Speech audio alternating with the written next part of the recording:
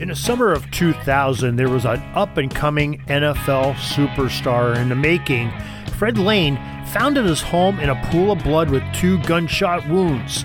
This life was cut short, and we want to know what exactly happened in the murder of Fred Lane Jr. And that story's coming up in just a moment. This is the Pigskin Daily History Dispatch, a podcast that covers the anniversaries of American football events throughout history on a day-to-day basis.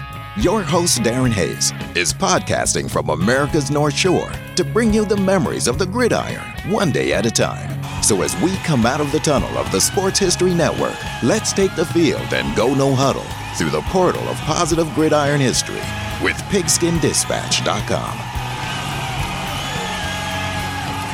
This podcast is part of the Sports History Network, your headquarters for the yesteryear of your favorite sport. You can learn more at sportshistorynetwork.com. Gridiron Nightmare, unraveling the mystery of Fred Lane's death. Now, Fred Lane was a very upcoming and talented running back that played with the Carolina Panthers, and we're going to tell his story of how this 24-year-old was found, in his home, soaked with blood with 2 gunshot wounds. A very promising career, to say the least. So let's start off talking about Fred and his early beginnings in football, and his football career. This man had talent galore. But before we get to that, let's make sure you're aware of our newsletter. You can be updated on everything that's going on in the pig pen. That's the YouTube channel, the podcast, all our stories that are coming out on pigskindispatch.com, jerseydispatch.com, Orville Mulligan Sports Writer, and many items coming from the Sports History Network. Really easy to sign up for. Go to the show notes of this very podcast or YouTube episode, or go to the top of pigskindispatch.com and claim your email subscription. Every day you'll get a daily newsletter that'll talk about the events that are coming up at 6:30 a.m. Eastern, and it's only from pigskindispatch.com. Let's start off with Fred's father, Fred Lane Sr. He was a gridiron star at Natchez High School in Franklin, Tennessee, which is just a little bit south of Nashville. Now, Fred Sr. passed down some of his remarkable football genes and ability and knowledge to his son, Fred Jr., who became a rare talent at the same school, which was renamed to Franklin High by the time that Fred Jr. had attended it. Now, Lane Jr. possessed uncommon speed and agility for such a young player. At Franklin High, Jr. amassed over 1,000 yards in his senior season, averaging 7.5 yards per carry. Pretty good click for a high school player. Now, his impact was so impressive that the school retired his number 28 jersey in honor of this athletic brilliance of this young man. So number 28 hanging in the rafters at Franklin High, football jersey with Fred Lane Jr.'s name in honor of it. And remembrance now. Now, this skill set was unnoticed by most college recruiters, but one college in particular came about, and appropriately, that college was named Lane College. No connection, and it was in Jackson, Tennessee. Now, the institution is a private, historically black college associated with the Christian Methodist Episcopal Church. The school was established in 1878 to provide education for the newly freed enslaved and named for one of its co-founders, Methodist Bishop Isaac Lane. Now, besides Fred, former NFL player Jacoby Jones also played football for the Lane College Dragons. Fred rushed for 3,612 yards in his career at the school, and he set multiple school rushing records, including running for 305 yards in one game against Miles College in the 1995 contest. The athlete's success peaked in his junior year when Fred was placed on the Harlan Hill Trophy watch list as one of the D2's top players in the game. He didn't win it that year, but he was real close. That same year, Lane was named to the Heritage Radio HBCU All-American team and several other media services All-American teams. Fred Lane Jr.'s number 6 jersey was also retired at Lane College. So the 6 is hanging up on the wall, the athletic offices in the stadium at Lane College. 28 at Franklin High. This guy is an amazing back.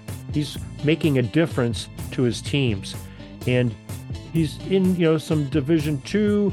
He's at a small high school, but still going pretty much unnoticed. But his career was not over yet. Lane ended up being signed as an undrafted free agent by the Carolina Panthers before the 1997 NFL season. The Panthers brass recognized the untapped talent of this youngster and wanted to explore its effectiveness in the National Football League. So they gave him an opportunity. His hard work showed at practice, showed in the preseason.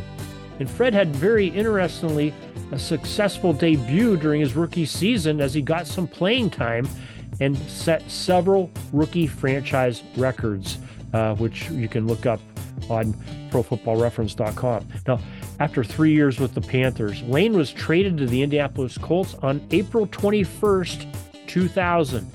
Remember that date, for the Panthers, and he had accumulated 2,001 rushing yards, the most in franchise history in the first 3 years, or any period of time for a runner at that time in the Panthers uniform.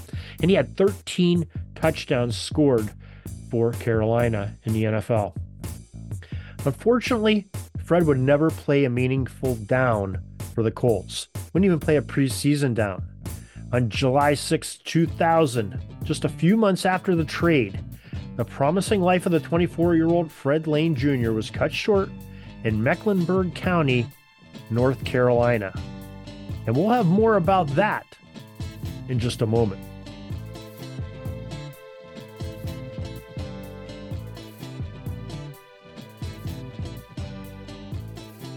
Fred had been out of town.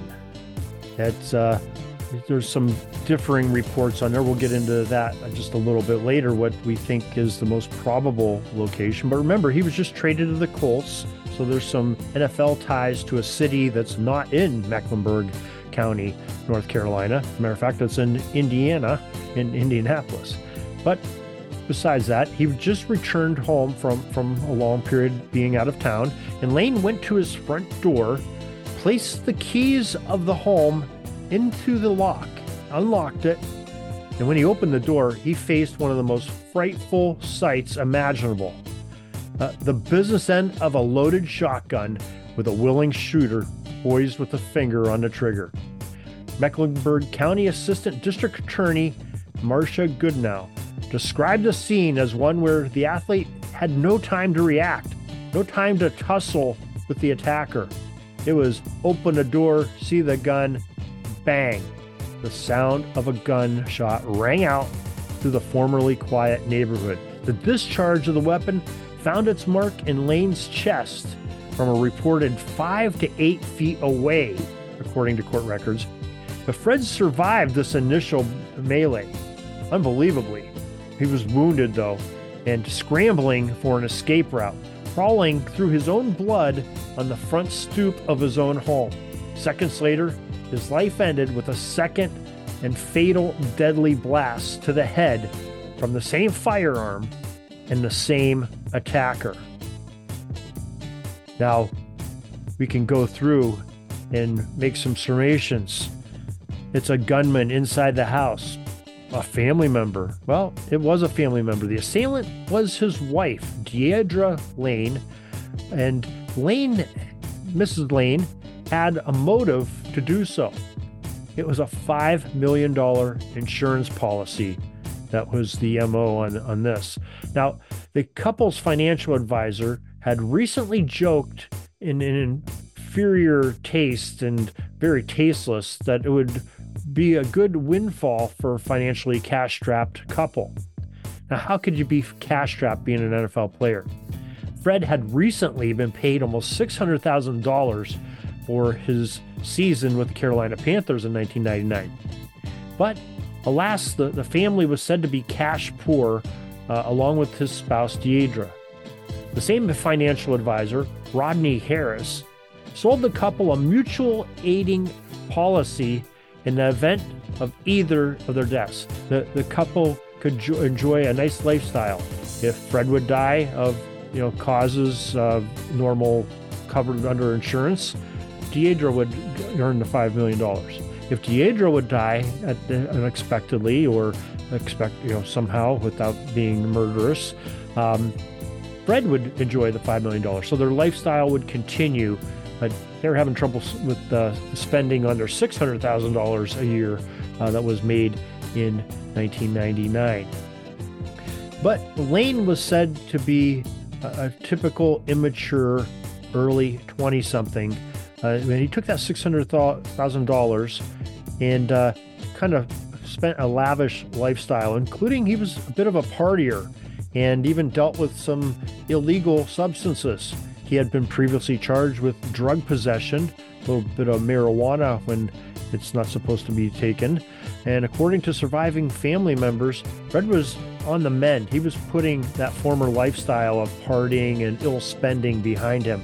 And possibly some indication of that was seeking financial advice from a professional. Him and his wife were trying to get their financial house in order and probably their lives in order as well. At least that's what the family of Fred Lane Jr. stated in court documents. Now, Harris testified later in court in June, just a few weeks before the murder. Deidre had contacted the insurance broker and asked the insurance provider if she could be paid as a result of Fred dying in a drunk driving accident. The worried spouse, or allegedly worried spouse, said she was worried about Fred's drinking problem, that he was an alcoholic and was worried about him dying drunk and wanted to make sure that everything would be all right if something happened like that. Maybe there was an ulterior motive to that. Harris responded to Deidre saying, yes, it would be paid out. But he also told her, according to his own testimony, that if you kill Fred, the insurance policy will not pay you, end quote. The murder trial of Deidre was in November 2003, and testimonies from witnesses on both sides portrayed both parties as aggressors in a very abusive relationship. NFL wide receiver Musha Muhammad even testified on Fred's prosecuting side, stating that he had witnessed deep scratches on his former Panthers teammate done by Deidre's hand. The Lanes recently greeted the arrival of a baby girl just weeks before the shooting, and Fred's family claimed that when Fred held his newborn daughter just a week before his death, he made a statement that the baby did not look like him. Maybe there's a little bit of an eye-opener, a raised eyebrow, curiosity's sake there. Maybe a motive for murder there as well. Now, Fred was even said to be in the process of filing for divorce and executing the cutoff of financial ties with Deidre. Now, Fred was returning home, allegedly, to sell a motorcycle that he had at the home, and not with reconciling with his wife for the deceased family of Fred Lane Jr. He had been living with family members out of town, and that might be possibly why he was out of town and returning to the home in Mecklenburg County, North Carolina. The wife, upset, could have pulled that action. But in retort, Deidre's mother claimed that Deidre's face was swollen from an alleged beating that day. But these swollenness of the cheeks and the beating and any signs of beating were not mentioned by police reports or documented by photos that the authorities had taken right at the murder scene. Mrs. Lane had not fled the murder scene at all. In fact, she was the one that called 911, stayed at the scene, and gave testimony to the cops as part of the investigation of the murder at that time. And eventually she was sort of singing a different story, that it was sort of a self-defense type shot, but her story didn't match up to what the forensics showed and where Fred was shot, and the location and the distance, and it was sort of premeditated, if you will. But she did not get with premeditated murder. She had a guilty plea and conviction of voluntary manslaughter, which would serve as an 8-year sentence. And that's what she got, minus the time she previously served and that came down in November of 2003. So I don't have a confirmation of this, but I would believe that Deidre is walking the streets to this day. It's been, more than 20 some years since the murder and the trial. And so that sentence has been served, and hopefully she has been reformed and is doing much better from what had happened from the earlier times. So that's our story today, and our murder, our Hail Mary to homicide, and remembering a promising young player of the high school, college, and professional level of football in our sport. And we hate to talk about these tragic scenes, but they're a part of the game and a part of the story and the fabric of football, and ones that we must told to help us remember what's happened. So maybe possibly they don't get repeated again. And we hope this doesn't happen to a youngster that's or any age person that's going through these times of turmoil. I mean, if you know of somebody like that, there's plenty of domestic violence places that can aid you if you reach out, including your local police department and many other fine things in your area, I'm sure. Look for those on the internet, or call your local police department or your local clergyman. Maybe they can help you in this matter before something tragic happens. So till next time, everybody, have a great Gridiron Day.